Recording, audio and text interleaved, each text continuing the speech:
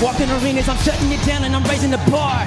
Y'all look like the kind that get lost in the shuffle, just playing the part. I belong in the light, y'all can just stay in the dark. Funny how every time they know who we are, but we say who we are. I'ma take care of the light work, I'ma make them fans go loco.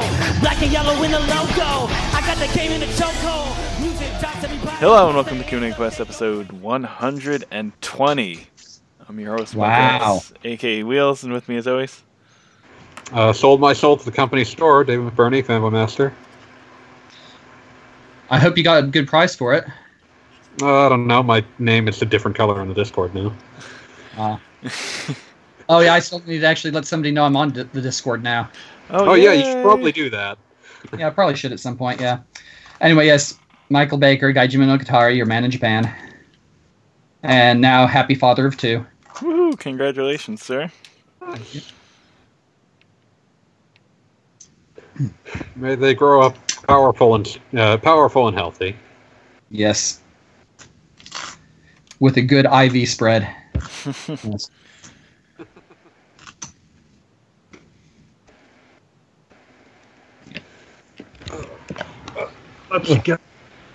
Let's get this show on the road. Alright, you want to start with the stream chat questions? Yeah, someone asked this question in the stream chat, which was actually a question. It's I believe Budai under another alias. But let's see.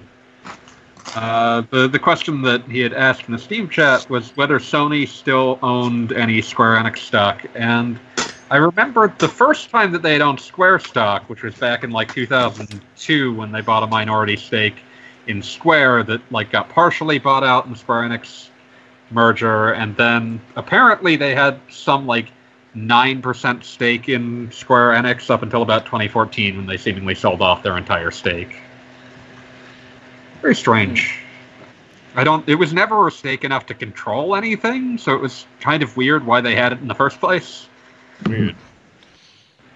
I wonder if there was at one point like an abortive business plan to try to buy them out and it just never went anywhere, or...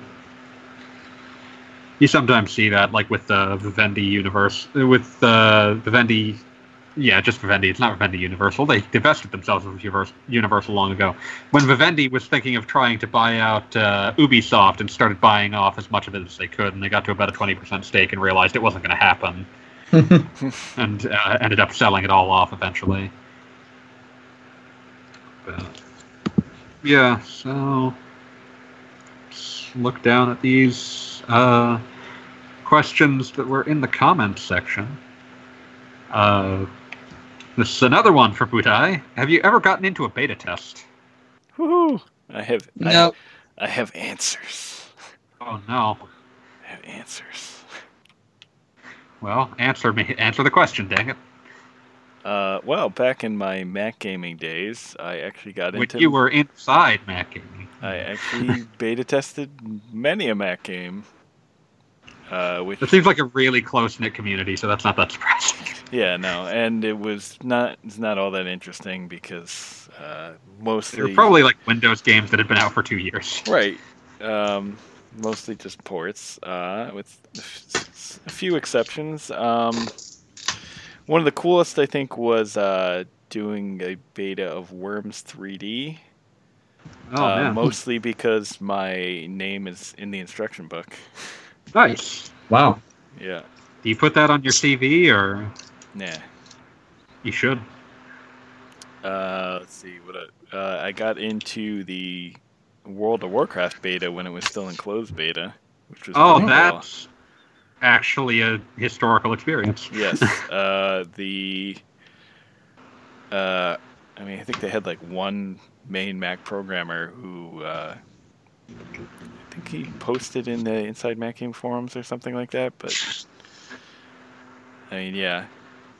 Not dispelling the pretty idea cool. that Mac gaming was a weird cult at one point. It was a thing, and as soon as Mac switched to Intel, that was pretty much the end of it. Because, you know.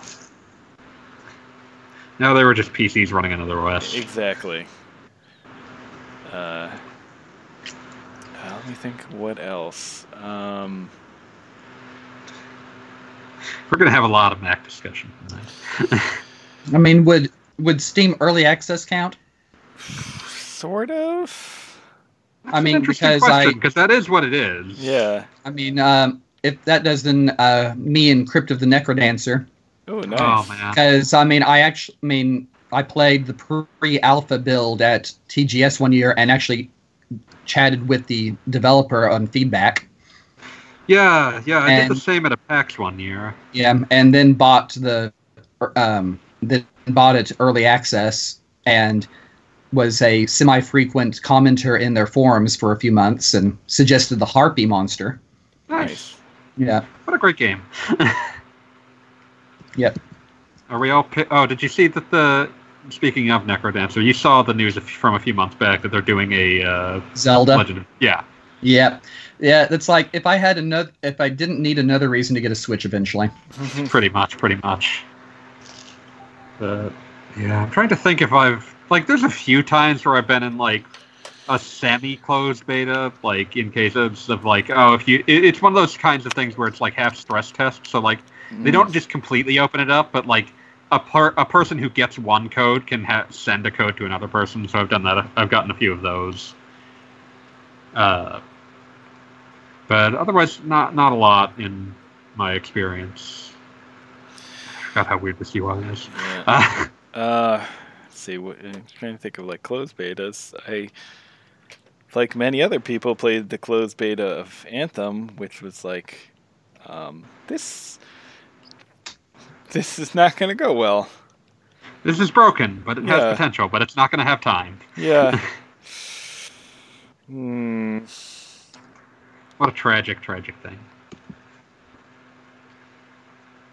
I was in the closed beta for Magic Arena. I remember that. And you played it a lot. And I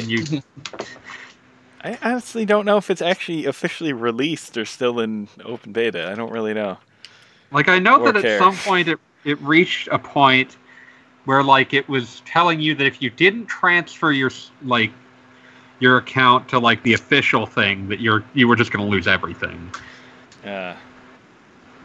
That I remember. Yeah, I remember that part.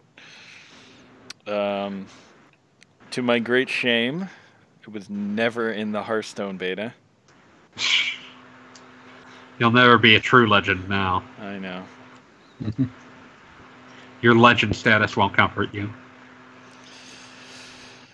I'm just trying to think of any other cool betas, and nothing really came to mind. I mean, I guess technically beta tested some games when I was an intern at a game company, but that doesn't really count.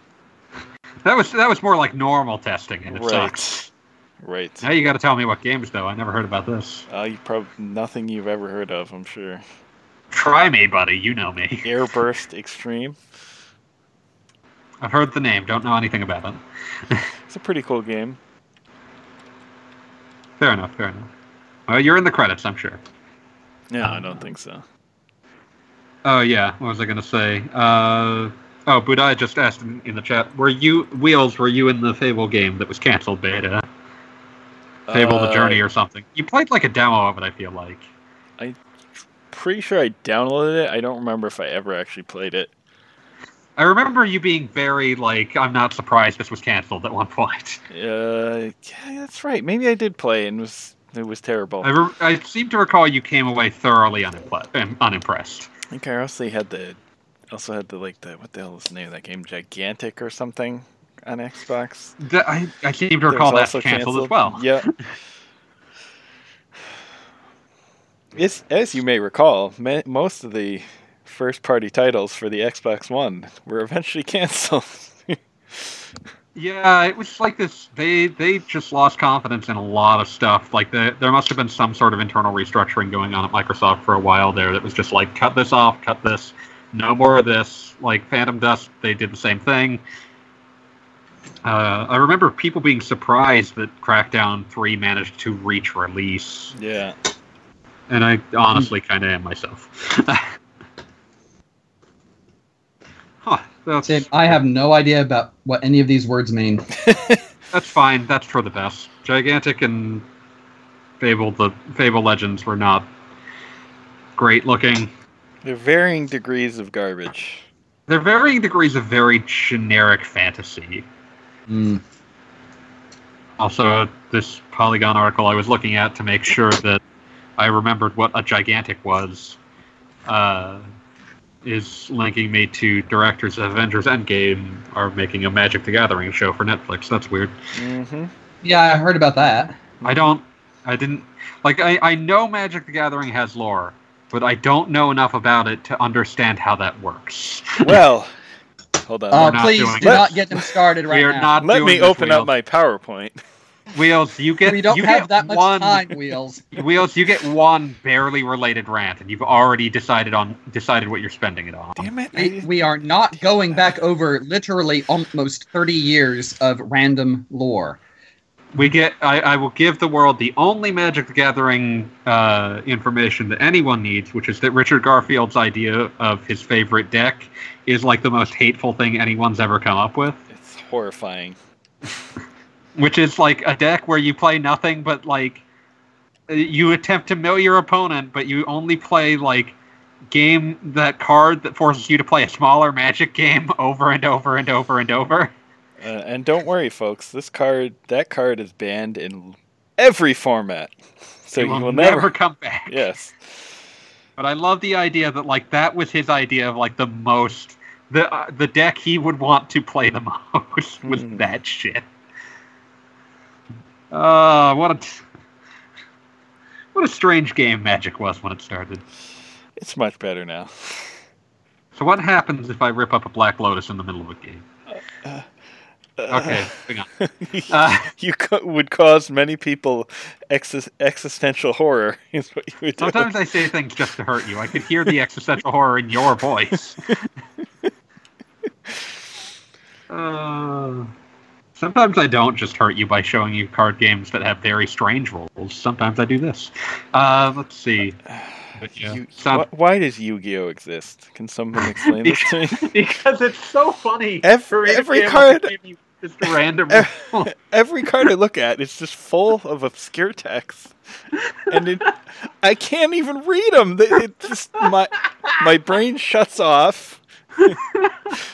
I can't. So, of course, I have to force you to play it at least once. It's like back in school when I was trying to read Great Expectations and would finish a chapter and realize that I had started daydreaming in the middle of reading the chapter. I like how you just compared that. I like how you just compared a very strange licensed card game to a work of classic literature. Moving on. There's nothing classic about Great Expectations. F that book. I didn't say it was good. I said it was classic literature. Okay. It's different. Okay. Let's see. We've talked about your first RPG, but what was your second RPG? My first was Mystic Quest. My second was probably Super Mario RPG Legend of the Seven Stars. I was a late bloomer on RPGs. Japanese RPGs or American computer RPGs? Whichever one feels right to you. Because it's probably something really chintzy from Torii Station or one of the other BBSs. I think my first actual RPG was a NetHack clone called Mariah. Wow. Yeah, it's hard to tell. When you go that far back, it's really hard to tell which one came first.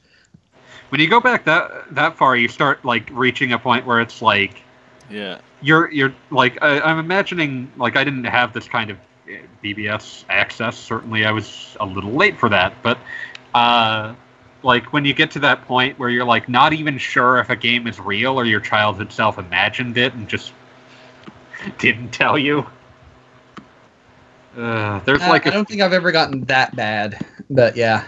There's a few games where it's like I remember such vague snippets of them that like they probably exist, but I wouldn't be able to tell what they were if you showed them to me. Yeah, I remember a couple as blurbs out of a computer gaming magazine that was like, it sounds cool, and I have no idea what it is now. And I'm sure if you ever found it, it'd be disappointing. Yeah. What would yours be, Wheels? I'm trying to think of this. The first one, at least on consoles, because my memory of PC RPGs is a little fuzzier, is probably Dragon Quest. So I'd say second was probably Final Fantasy Legend, because even though Final Fantasy was out at the time, we never owned a copy, and I never This really was portable played Final it. Fantasy. So, as soon as we had a Game Boy and that was available, that's kind of what I wanted. But my memory is fuzzy on when we got a Game Boy and when we got the Super Nintendo. And so I'm not 100% sure, but I'm going to say Final Fantasy Legend is probably it.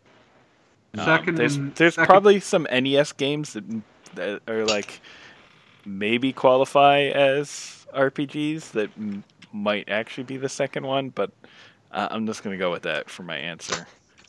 Final Fantasy Legend, second in chronological order, but number one in your heart. Exactly. Thank you. I remember playing Crystalis like in second grade or third grade, somebody's birthday party. It's a good game. Yeah. I was glad when that finally got collected on the SNK 40th. I still have the Game Boy Color copy. Not quite sure what I'll do with it. That game's tragic because it fixes like one thing and then breaks like 5 others. Yep. That's why I haven't finished it. Yeah, pretty much. It's a lot of those like Nintendo software technologies, Game Boy Color, like ports or reimagining of NES games. Games are all just like, good pick on what to try with. Like, kind of a shame about everything else. So, I mean, like, they also did Bionic Commando Elite Forces, which is a really neat, like, oh, Bionic Commando's neat. Oh, this is bad. This is a bad Bionic Commando. So, that's kind of the story of Nintendo software technology as a whole, sadly. Oh, God, you are playing Mario RPG. What? I remember, like, I played this. And, like, the word RPG just didn't register, well, not word, but the abbreviation RPG didn't register in my brain when I rented it. So, like, playing it, it's like, oh, this is like the Final Fantasy game. This is weird. Was essentially my immediate reaction. Yeah. I mean, for me, it was like, I was super into RPGs, so, like, Mario as an RPG was like, just amazing. I also had problems with this because I did not do well with timed hits. I did not really fully, I didn't know about timed hits, so. So it ended poorly. I was killed many times. But, yeah. Let's see. I'm trying to work out if there's going to be any point in this discussion where you'll be able to work in the rant that you have, but. Please don't tempt him. Oh no, there's a not specific about one that I promised. No, this is about Macintoshes, and I don't mean apples. Mac kicked not the jet. the fruit. You were waiting to spring that entire sequence of statements. Yes, he was. Yep. He should have shined it a bit more. Yeah, it's actually a short rant anyway. Yeah, it's mostly just because there was a bunch of Mac news today. Yeah, and it was all stupid. Here's a $6,000 tower that you could probably build for $1,200 on your own. And hey, here's the new Mac OS. Do you want to know what the new features are? Sure, here they are. The new features are we're breaking iTunes up into 3 different applications instead of 1. And you can now use an iPad as the second screen. That's it. That's all the new features in this major release of your OS. Great. Great. I've never heard someone sound so personally hurt by a corporate action. I mean, I gave up a long time ago. Apple is garbage. I think the real magic there is the $6,000 tower with the $5,000 monitor and the $1,000 monitor stand. And also, the tower looks like a cheese grater. Yeah, I don't know how that got through with Apple's usually very carefully curated sense of aesthetic design. The thing looks like garbage. I don't know. Let's talk about RPGs. Fuck Apple. Yeah, RPGs. Those don't come out on Mac. Oh. What a card I am. Okay, moving on. Mm-hmm. How do you feel about RPGs without a main character? Which games can you think of that don't have one? I think that splits us into 2 things, because like sometimes you get games like Wizardry where they don't have a main character because they just don't have characters, and sometimes that's like they don't have a main character because the cast is an ensemble and it keeps changing perspectives. Romancing Saga 2, where the protagonist, as it is literally the entire dynasty. Yeah, like there's not a character there. It's following like a structure, a timeline structure. So there's no real main character. Yeah. Which that works because it like when you embark on this, you have to build your entire plot around it, or else it's just not going to work. Yeah. Whereas otherwise, like you can also do the no main character because it keeps switching around. Like I've definitely heard many arguments about what the main characters of say Final Fantasy VI are, and it's just like it's a few people. Yeah. And it's just one of those things where it's like, you got to be careful because it can feel very. It can end up coming off kind of unfocused. So. Yep. But. Now, Final Fantasy VI did a pretty good job of it for what it's worth. It's just, in as much as it had cartridge space for, I feel like the game definitely feels like it should have more. Everything. It needs more. Like it's so character driven that it needs more dialogue, and it doesn't have space for it. But it does about as good a job of juggling it as could be reasonably expected given the circumstances. Yeah.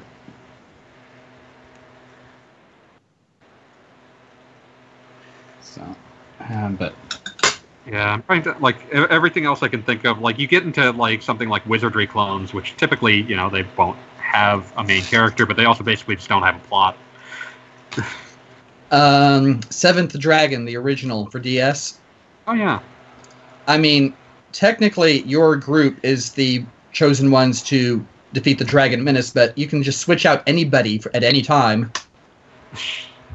And pretty much all of the plot that does not involve you killing dragons involves major NPCs around the planet making political decisions that affect you. Yeah. But you don't actually have any say in these political issues. Yeah, you're just the ones that go kill the dragons. Mm-hmm. But yeah, that's kind of early Final Fantasy games kind of do that a lot as well, where it's just like there's a plot going on. Like I'm thinking specifically of 3, where you'll keep meeting up with people who are actually characters, but your characters are basically just ciphers, even though they have credit dialogue.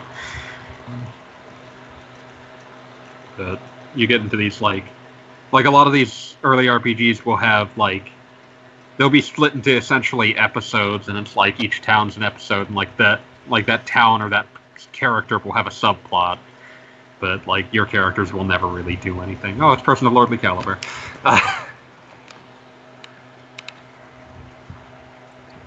Forgot they released this on the Wii U Virtual Console. Mm-hmm. But yeah,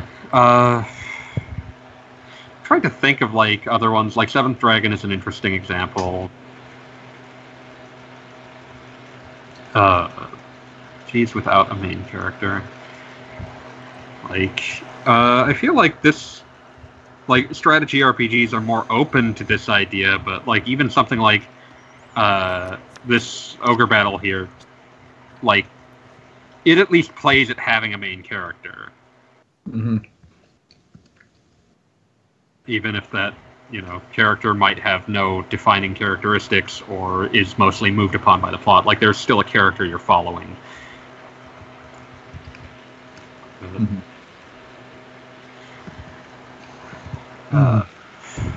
Can you think of any Booze? Not really. Or not any that necessarily qualify. What are the ones you think are on the cusp?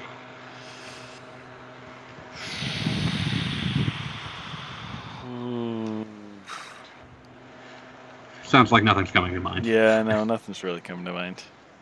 Okay. Let's see. Well, then we can sort of move on. This is a not Budai question. Yay. This is from Krull.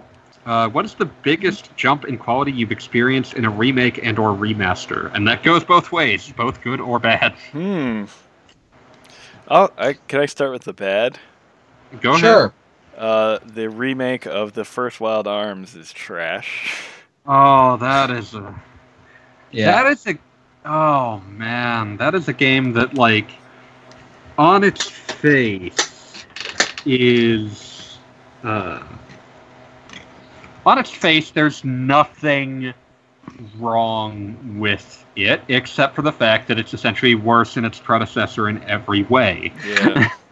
It's a strange game. Like, and like, Wild Arms 1 is not an amazing game. It's a pretty good game, but when you make a game that's worse than it in every way, and you also make it 10 years later, it's just like, oh, why? Why did you do this?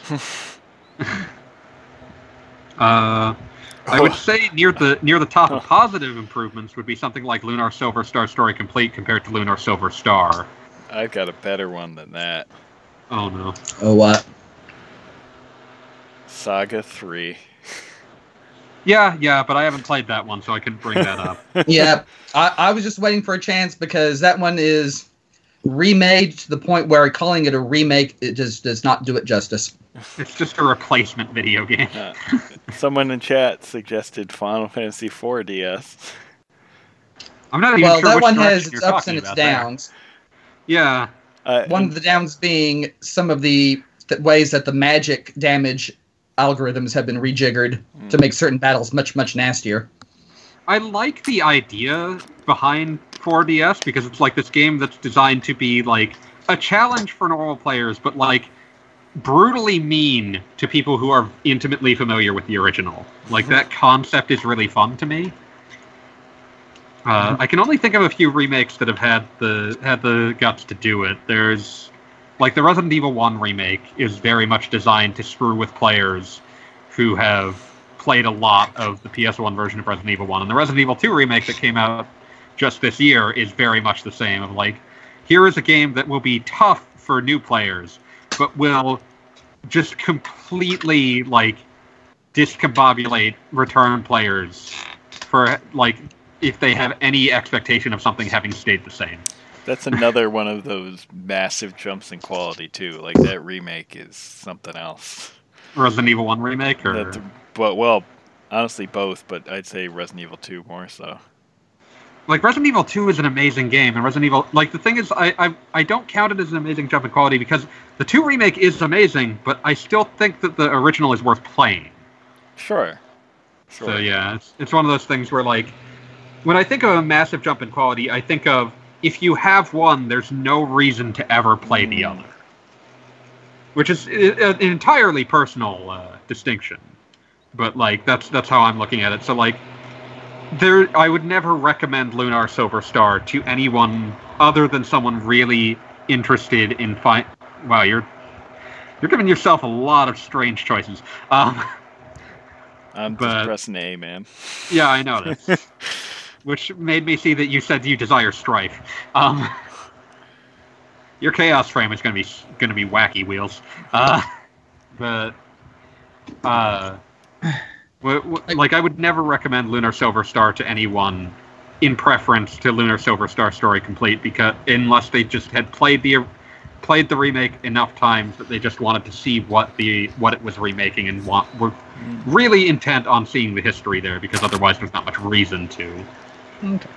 Well, I had to step out for a moment to get a phone call, but did we mention the subsystem in Final Fantasy IV DS where we did not talk about the augments? Yeah, that's the first thing I thought of when you said makes it harder for veterans. Yeah, because like veterans would know what characters are going to leave, and they wouldn't give them augments, and that's the game tricking you. Because the only way to get some of the better augments is to give away previous augments. Yeah, so you have to get, like, you would give away something like Cry, because you're not going to use that much, and then you might get Omni Heal in return. Yeah. So, deeply silly system, but it's another one where it's, like, kind of fun because it's playing a trick on returning players. I'm thinking about how many times Final Fantasy IV The After Years has been ported or remastered or remade without anyone actually wanting it. I'm thinking the Tactics Ogre remake. I think I would. Oh, that's a really nice one. I would never recommend the original. like, because that is just like the perfect version of the game. Although, I don't necessarily think it's like a massive an update as some of the other games, but it's a very important refinement because this also brought up remasters. So right. Also, the person Batacult, who brought up FF4DS, also mentions that they loved sticking Sega CD, Lunar Disc, in a boombox to hear the tunes. And yes, I would, if I had it, I would probably have the opening FMV song that sounds in the English version like some sort of disco exercise tape playing nonstop. I love that ridiculous FMV intro. Yeah. Budai also asked about who the main character of Final Fantasy XII was, and the answer is obvious. It's not Van. I mean, the game doesn't even pretend that it's Van. No. But yeah, like the actual debate you would have is like there's some versions of like depending on what subplots you're focusing on, you might say Bosch or but you would probably say Ash. Yeah. Yeah, I think that's an important distinction, though. The main character doesn't have to be the main character isn't who you're necessarily playing. The protagonist. Right. It doesn't have to be the character you're playing all the time. It's main character suggests who the story largely revolves around. Yeah, it's the who's the story about, not necessarily whose perspective of the story. Like, to look at it another way, to drag in some literature you were probably forced to read in high school. Nick Carraway is the protagonist of The Great Gatsby, but Gatsby is its main character. He's the subject of the story. Yeah. Or Moby Dick. Ahab is the protagonist, but it's all about the whale. Call me Ishmael. But yeah, one of those situations where you have to, where you have to be drawing some distinctions there, because like some of these things, like they have a main character, you're just not playing them. And sometimes that's done on purpose. I remember. I mean, that's almost any military simulation RPG where you are officially the manager and you're just directing the troops. Yeah, like one of the weird things about Fire Emblem Awakening was that you were the strategist, but you were actually like a main character who was very important to its plot. But yeah, that shows up a lot.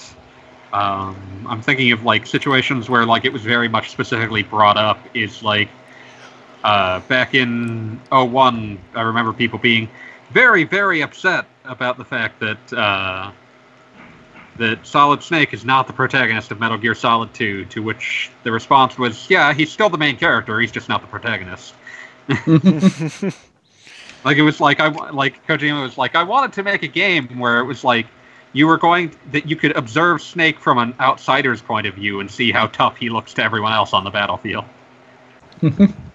So like he deliberately, like I remember like he mentioned that he kind of wanted to irritate players who wanted to play as the strongest character around, and that's why like near the end of that game, like both the protagonist and Snake are like handcuffed. And, like, the protagonist is kind of stuck, but Snake just literally breaks his handcuffs and starts swimming after to go beat up a giant robot. And it's just, like, just wanted you to feel, like...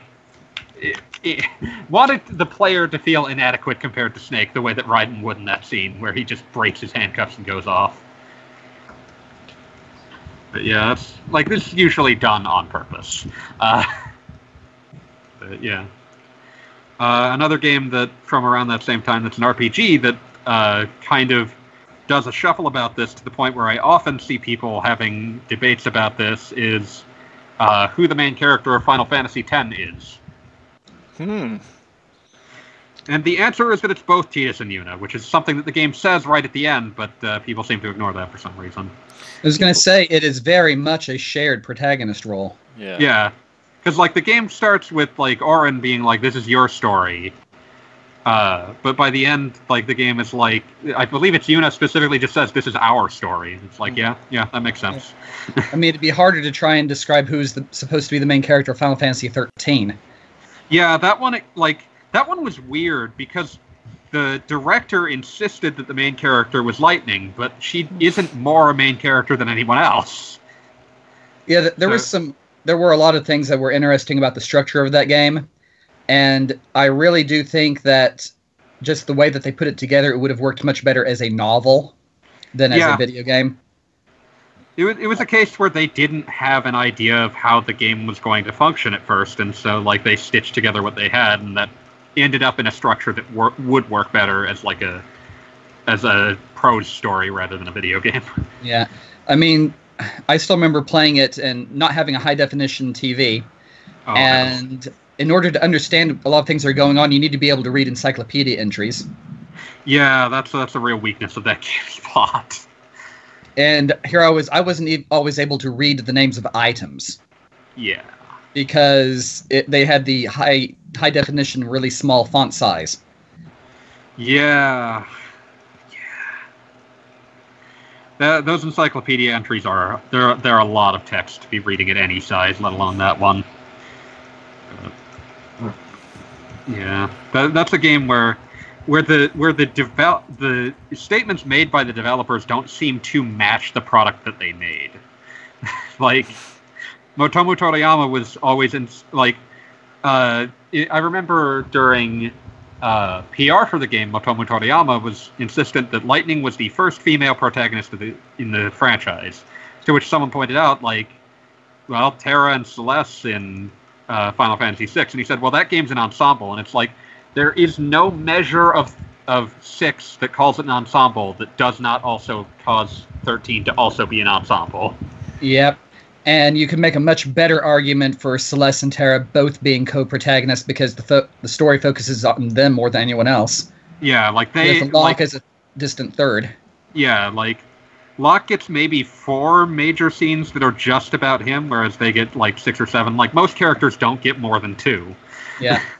I mean, Locke, if you want to get technical, everything from the time Terra flies off to when they relocate her in Zozo, actually no, even later, all the way up to infiltrating the Empire, that's Locke as the main character. Yeah, but I'm arguing more for scenes where his personal journey is the center point.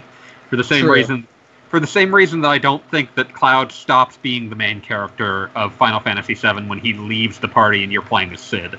Cid never takes up the mantle of main character. He just is the one you're controlling, but the plot is still very concerned with how do we fix this? Yeah. And it ends up using it to draw a contrast with how you were before. But yeah, I get what you mean. That's an interesting technique that is also often used to illustrate who the main character is how weird is it when they leave the party? Mm-hmm. But, yeah. But yeah, let's see.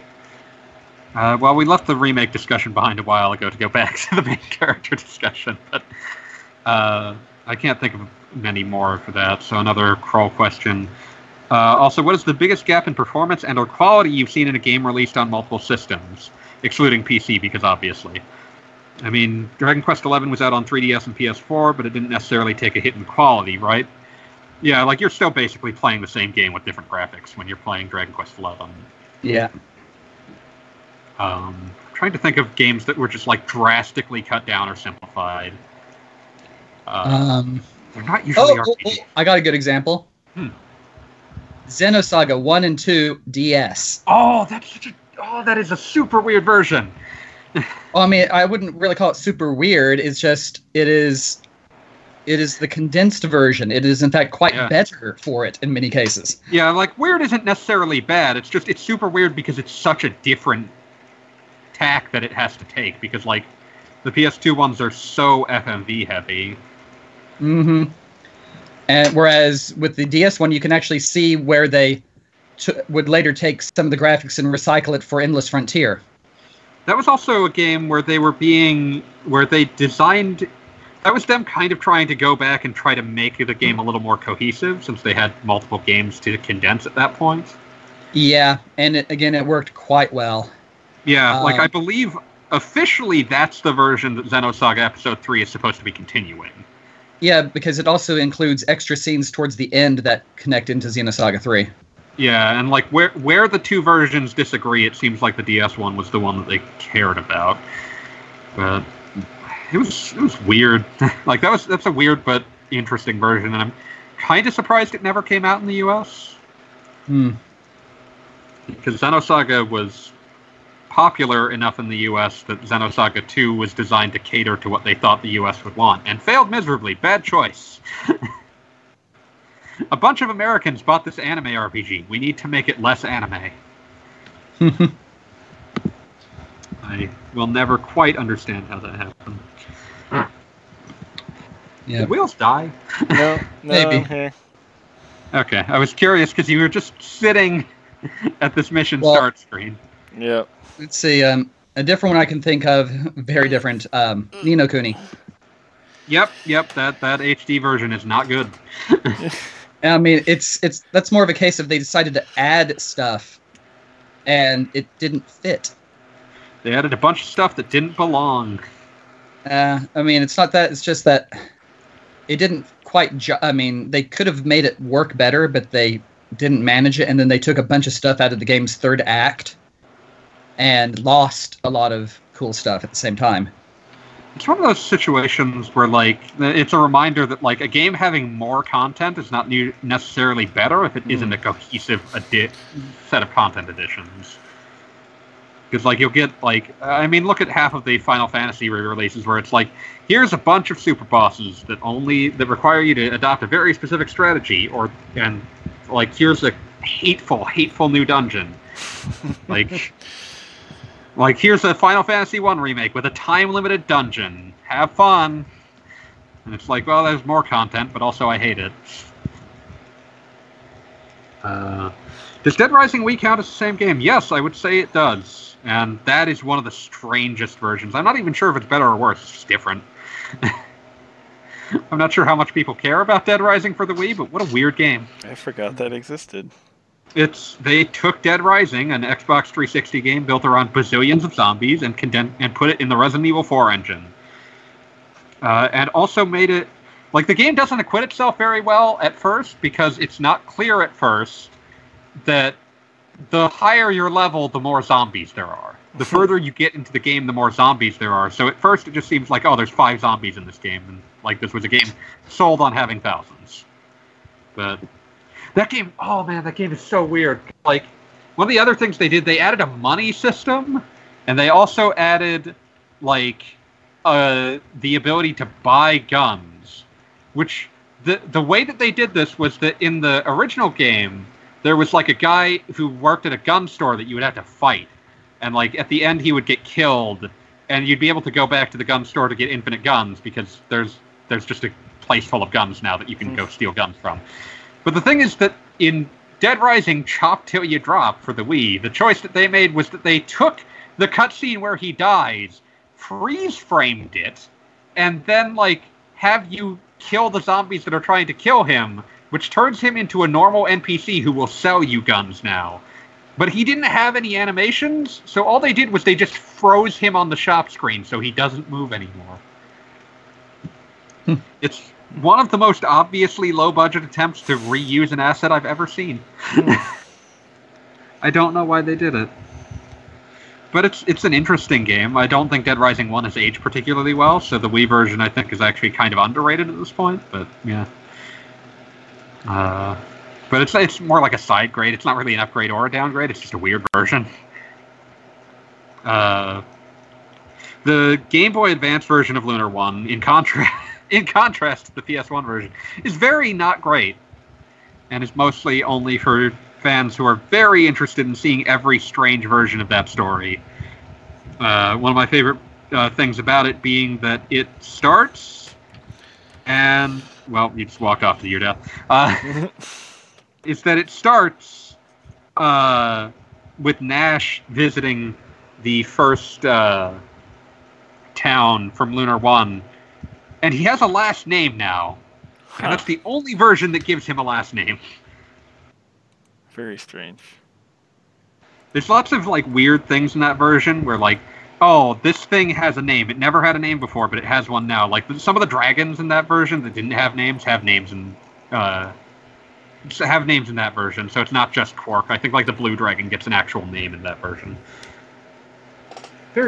Very strange game. Lunar's very good for remake comparison discussions because there's always something strange about any given version of it. Anyway, I need to get going now. So Okay. All right, okay, catch you later. Later. Nice talking to you. Sorry for bulldozing over that. No worries. I had to walk away a few times, unfortunately. So, okay. Well, have a good week. Trying to think of like weird remake. Okay, biggest gap in performance though. I'm trying to think of ones that like active.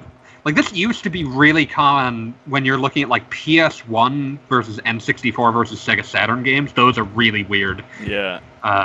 Video game ports used to be like, this is just an entirely different game with the same name and maybe trying to meet some of the same design goals, but not all of them. If you're ever interested in this, Digital Foundry's Retro series kind of makes this sort of thing its raison d'etre. It's full of weird, like, this version's super weird, it doesn't run well, but it's interesting and it's heartwarming that they tried. There's a lot of those on that if you're interested in this subject. I'm trying to think of ones that like are actually like really bad versions of something. I'm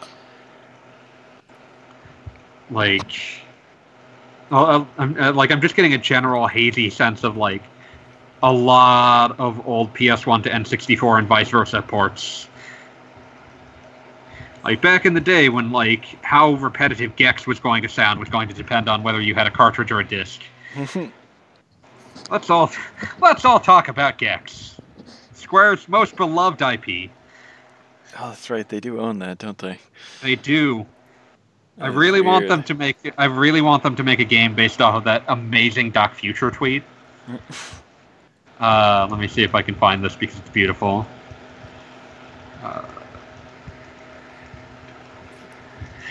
But yeah, they do own that for some reason.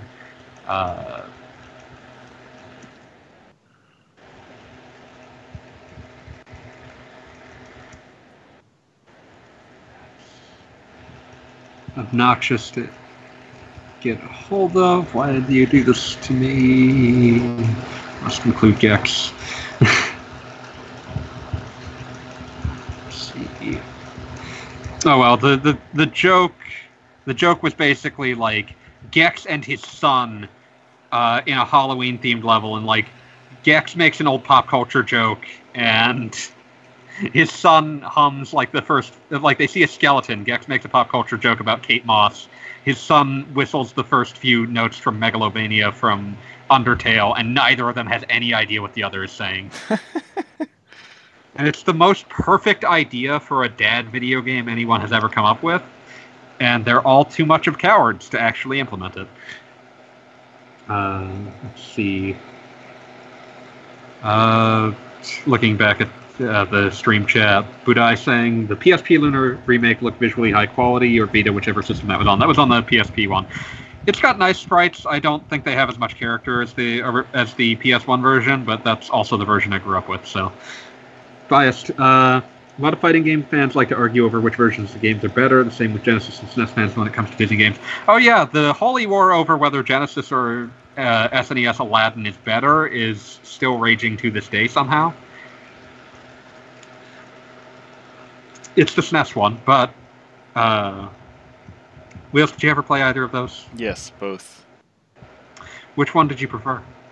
Genesis. I'm sorry. I played that, but I played it primarily on the Game Boy, because that was the version that showed up on everything that wasn't the Genesis except the Super Nintendo. And, whoo boy, you don't want to play that game on the Game Boy. It's impossible. Ugh. It's so screen crunched. It's so impossible to read any sprite action at all. But yeah, that holy war rages on. Me and Wheels will have to get in a fist fight soon. At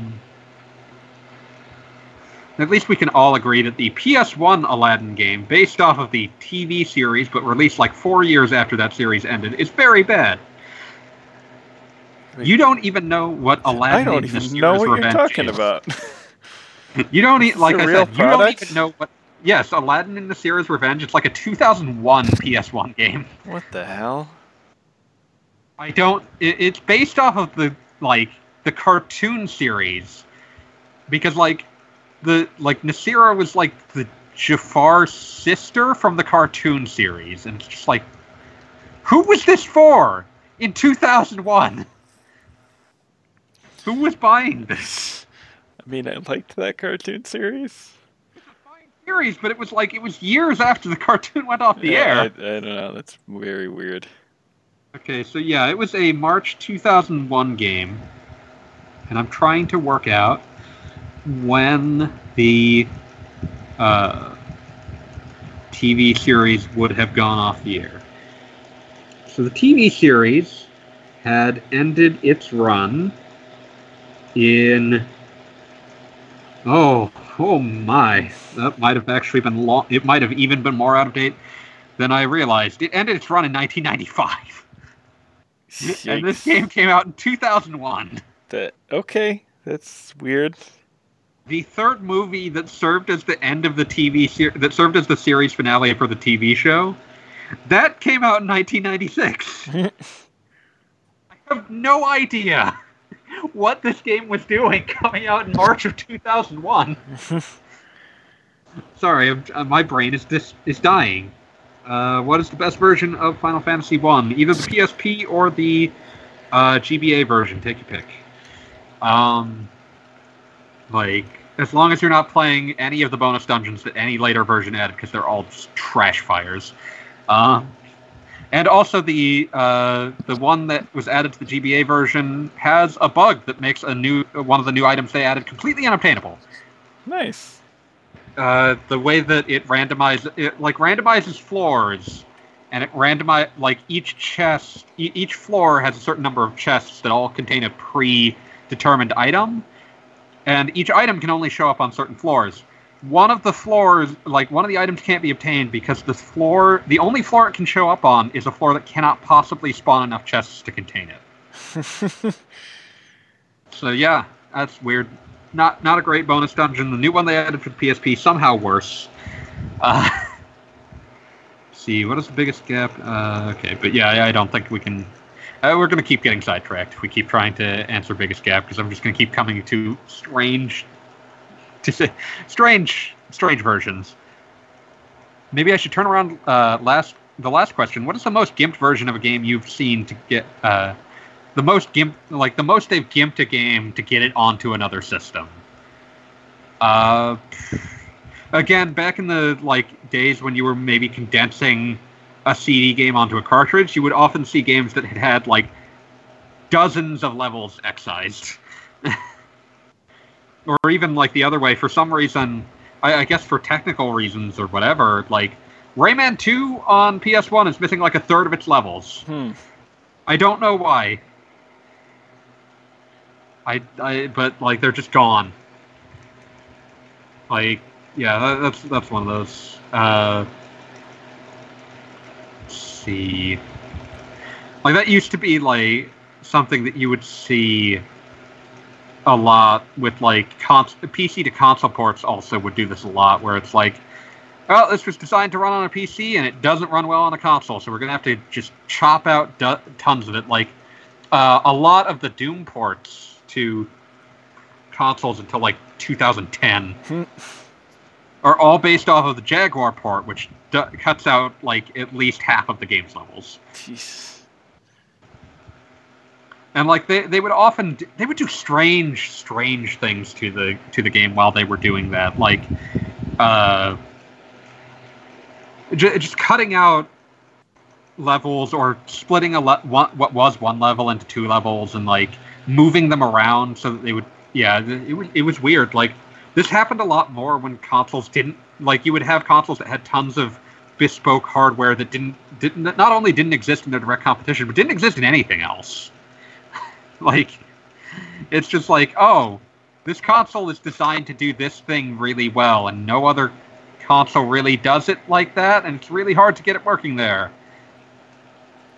A lot of PS1 to Saturn ports are like that, and the other way around. A lot of the... or even just arcade to home ports used to be like this a lot as well. One of my favorite things was that Sega launched 3 different consoles with ports of like Space Harrier, and each time they would get closer and closer to being the arcade version. Like, by the time you got to the 32X, it was most of the way to being the arcade version, but, like, if you had bought it on the Master System, you wondered why you'd bothered. And that used to be, like, companies that lived and died in the arcade. The Morrowind Xbox port was a strange one. The draw distance was almost none. A lot of PCs at the time, the draw distance wasn't great on Morrowind. It's just kind of a foggy game. Yeah, I don't think it was that strange. It seems... Like that. There's a reason that only came out on the Xbox, because the Xbox was under the hood mostly a PC. Yeah. A lot of like that was one of the first consoles where you would look at it and it's like most of this is off-the-shelf parts. Which until then, like you would have Sony having tons of people slave away on the Emotion Engine, which was a processor that no one liked and didn't work as well as something that was off the shelf. Remember getting Ninja Turtles the arcade on the NES? Still a good game, but not the same thing. Yeah, that was also the period where they would try to make up for the fact that like you had lost fidelity by adding content. So like they would add new levels to games. Looks like you might win. But they would add new levels to games like Turtles in Time on the Super Nintendo. There's no reason to ever to play the arcade version. It's disappointing when in the few cases where they've re-released the arcade version, because it's missing levels from the Super Nintendo version, and the amount, like it's also missing the ability to like throw enemies into the screen, because that was a hardware thing for the Super Nintendo that they hadn't done with the arcade version. Like it doesn't look much better, but it's missing content, so it's like it's one of those situations where like the home version made out better. Or then you get into those weird situations where like Nintendo would have rights on. This is just me monologuing. I apologize. That's all good. I swear I'll be done with Ninja Turtles shortly.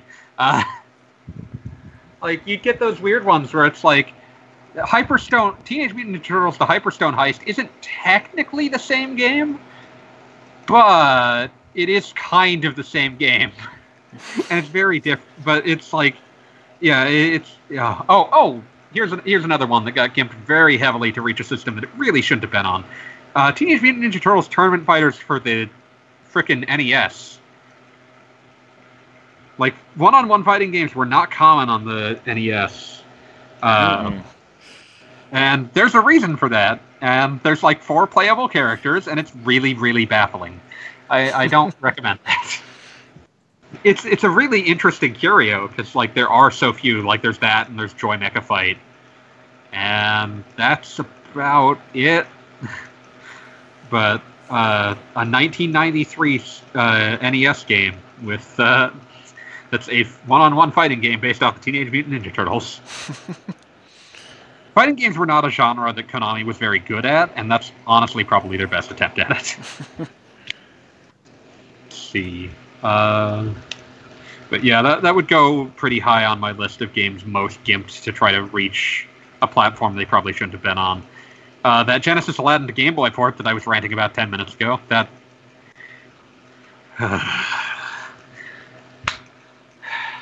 Okay, moving on. I can't take it. I can't think about it again. Like, fighting games used to do this a lot. The frickin' Mortal Kombat to Game Boy port didn't make any dang sense. It wasn't a great game to begin with, and it was a nightmare on the Game Boy. See, Budai's next question. How do you feel about the PlayStation 3's catalog of RPGs? Surprisingly meh. Yeah, like, I feel like the issue I have is not that what's on there isn't good. There's a lot of good RPGs on the PS3. But there's almost nothing that feels fresh on it. Yeah, there's not a lot that's like essential either. Yeah. Like, there's a lot that's like, if you have one, oh, that's a good game, you should try that, here's that, that's pretty good. But there's not a lot where I would like, you need to try this, because whether you like it or not, it's very different from what you've played before. I'm trying to think of like ones that really stand out in any direction. Like, there's a lot of games that I played and enjoyed. like the standout ones would be things like some of these have been ported since, but like Resonance of Fate would stick out to me as like something that I would tell people to go and seek out, regardless of whether they necessarily liked it, because it doesn't play like anything else. Yeah. But I feel like this generation we've seen more of that, like games that feel like no one had done them before, even if you don't necessarily like them. Like FF13 feels like a game that, like, it feels Final Fantasy enough. I mean, it's very linear, but if you go back and look at something like FF10, it's also very linear. It's also basically a hallway, but like if I were to look at, I mean literally, like, go back and analyze those maps, there's very few turns on most of them. But what I would say is that something like, I know that FF15 is a very divisive game, but it feels much more like something you haven't played before. So, like, that would be my sort of, like, statement on the health of the RPG for the PS3. Also, there's no Dragon Quests for it, so... Yeah. You know what? Get out of here. Get out of town. Had your lunch eaten by the DS. Yeah, man. I mean, I was going to say, like, look at what I have, still have as far as RPGs on the PS3, and it's like most stuff I either replaced with Xbox versions or Vita, like, re-releases. Or... The Vita re-releases would usually have new stuff in them. Yeah. It's not much reason to have the thing anymore. Yeah, just for raw RPGs. Like, I'm thinking about, like, games that are actually exclusive to it that have never come out elsewhere, and they're things like White Knight Chronicles, where I didn't like them at the time. Like, that's the other thing about it, is that it's a system that so much of what was interesting and worthwhile on it has been ported forward. Like, I'm thinking of, like, the Dusk Atelier games haven't been ported forward. That would be nice. Those are something I would seek out, but I couldn't really tell someone to get a PS3 for them. Yeah. Because they are really good Atelier games, but they're not... Oh, wait, those are on Vita anyway. Those are on Vita. I forgot. Oh, frick. Yeah. Persona 5's on PS4.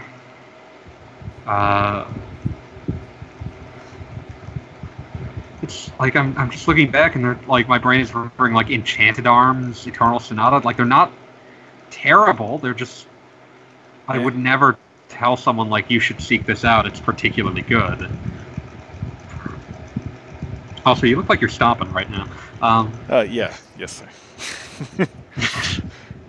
But yeah, like, it's just Dark Souls and Yakuza getting to PS4 really makes a difference too. Yeah. Like, for a while, like, Yakuza 3, 4, and 5 would have been on this list, but it's like, oh, those are coming to PS4, and they'll probably be better off there.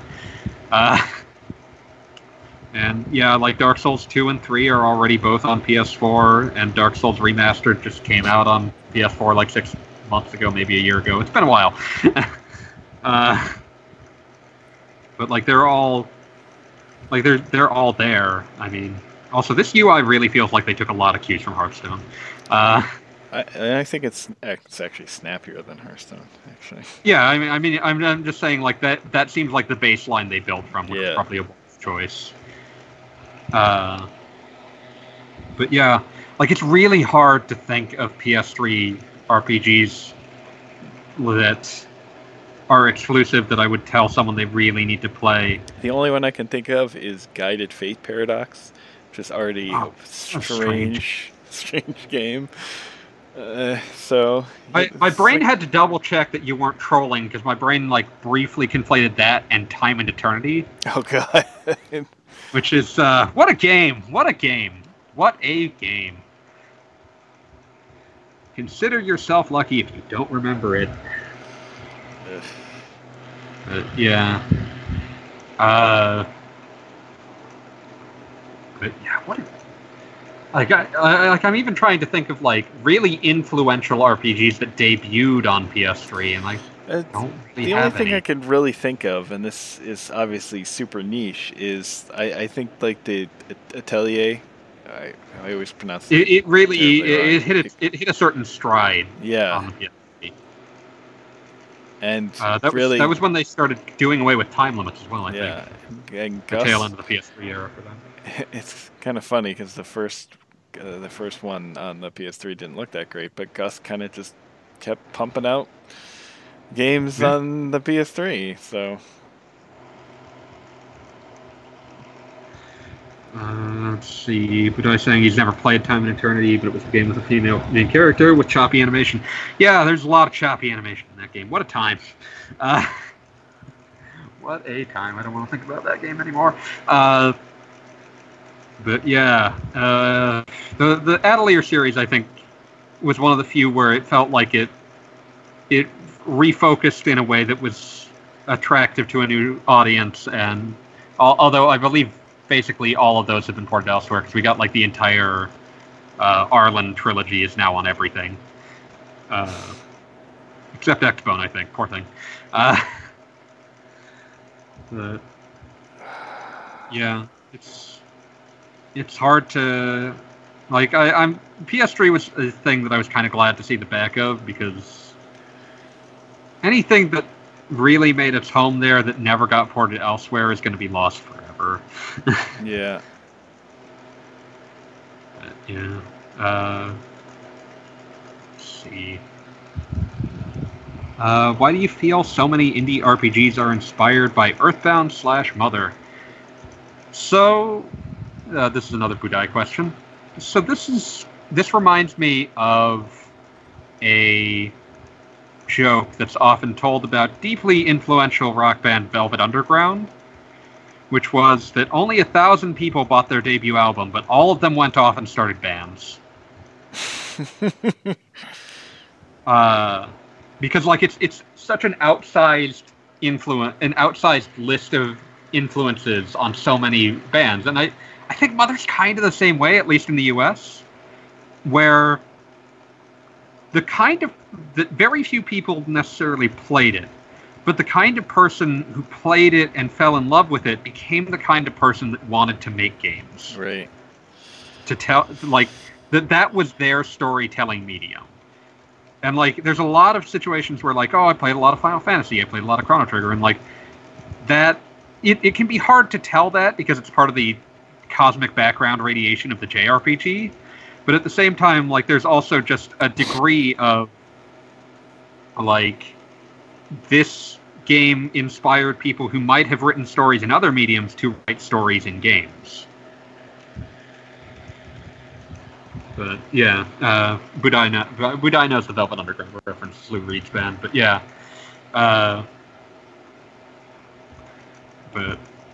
so like I would say that it's a similar situation where like Velvet Underground, 1,000 people bought the album and all of them started bands. Like 1,000 people played Earthbound and 90% of them went off to make RPG Maker games and later may have gone legit. So, it's just one of those things that I don't want to say gone legit. I don't want to minimize RPG Maker games. They're very valid, but I mean, they made higher scale productions. Right. I think that's why it seems like such an outsized influence. You got anything else to add to that, or? No, I think no, it covers it. Yeah. Let's see. Ooh, this might be something that you'd be better at answering, because I certainly haven't played a lot of that. How could you add RPG elements to something like Overwatch without ruining the balance of it? You can't. Yeah, I feel like that's kind of the long and short of it is that, like, the issue you run into is that in a PvP environment, if you make RPG elements a central focus, you destroy a lot of pickup and play. Because you make it so that even someone who is preternaturally good at the game cannot beat someone who has put in enough time. Right. Until they've put in an equivalent amount of time and the game caps. But, like, I don't think that, like, that's just one of those reasons, like, this is why you might not incorporate RPG elements, because you just don't have a choice. This person looks like they actually have some cards on board. Quiet. Trying not to lose. Yeah, no, I was thinking this guy might actually give you a run for your money. I think he screwed up though. Fair, but he actually put up a fight, unlike some of these. He played a planeswalker that could gain him life, and he chose not to use the gain life option. Huh. Which is, he's probably still got me, but. But yeah, I don't know that there's a way to square that circle. Just because, like, you've got two values that are so directly opposed to each other. Are you playing a burn deck? It's called Red Deck Wins. So what you're saying is it is a burn deck. It's burn aggro. It's Bagro. It's Bagro. MOBAs seem like a step from Overwatch into a more RPG-like rule set. Kind of, but there's such a differently paced game that you kind of have lost the pacing of it. Like Jeez. MOBAs are these 45-minute marathons where everyone gets mad at each other. But yeah, like, how long would you say a typical Overwatch match is, Wales? Like just doing quick play and not like the competitive match types? Just doing a quick play. Like 10 minutes tops.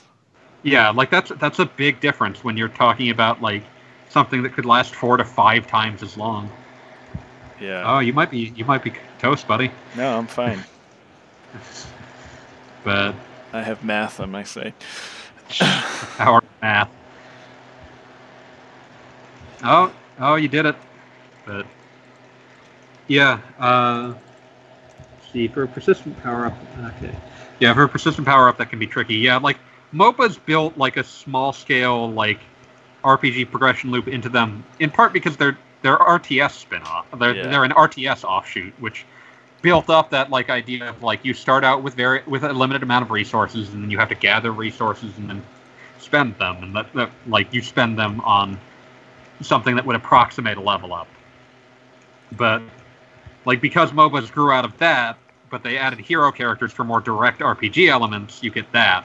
Yeah, and I guess that's where people make like the MOBA comparison to Overwatch, but yeah, because they're FPSs with hero characters. But I mean, there's no real comparison. I mean, like shooters with hero characters aren't even particularly new. Like you could, like just for an example, go back to say Star Wars Battlefront 2 on the original PS2 and Xbox. Has like one of the things that you could do was you could spawn in as like a Jedi, and like that was designed to be a character who had special abilities, and like the thing they hadn't reached was the idea of like, oh well, everyone is that, and like they kind of had, because you had things like Team Fortress Classic, which was a similar idea. It's just that it was built around classes, which Overwatch is less cleanly built around. Right. So it's one of those things where, like, I would describe it as convergent evolution rather than them being particularly the same thing. Exactly. Yeah. I think that about runs us out of questions, unless Budai wants to provide another one on the fly right now. So he's got a little bit of this Magic game to go. But yeah. It can be interesting looking at, like, trying to trace something back to find out why it does things the way that it does. Because, like, it is very tempting to compare something like a MOBA to something like Overwatch, but they serve different. They were built on different ground, and they produced different objects as a result. Yeah. So, you want to start wrapping up, I guess? Sure. You can send us questions in the usual places. You should check out the whole JRPG League thing the site's got going on. It's pretty cool. Yeah.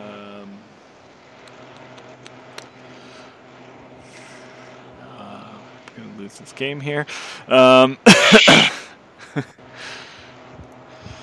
Yeah, that's about it. It's a good reminder that the amount of health you have isn't your score. Yes. What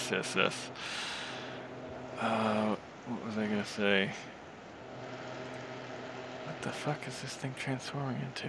Oh, great. Land that makes more life linking. Okay, good. Okay.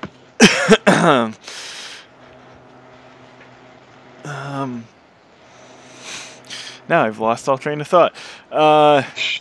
Questions in the comments or on Discord, or even, as is the case now,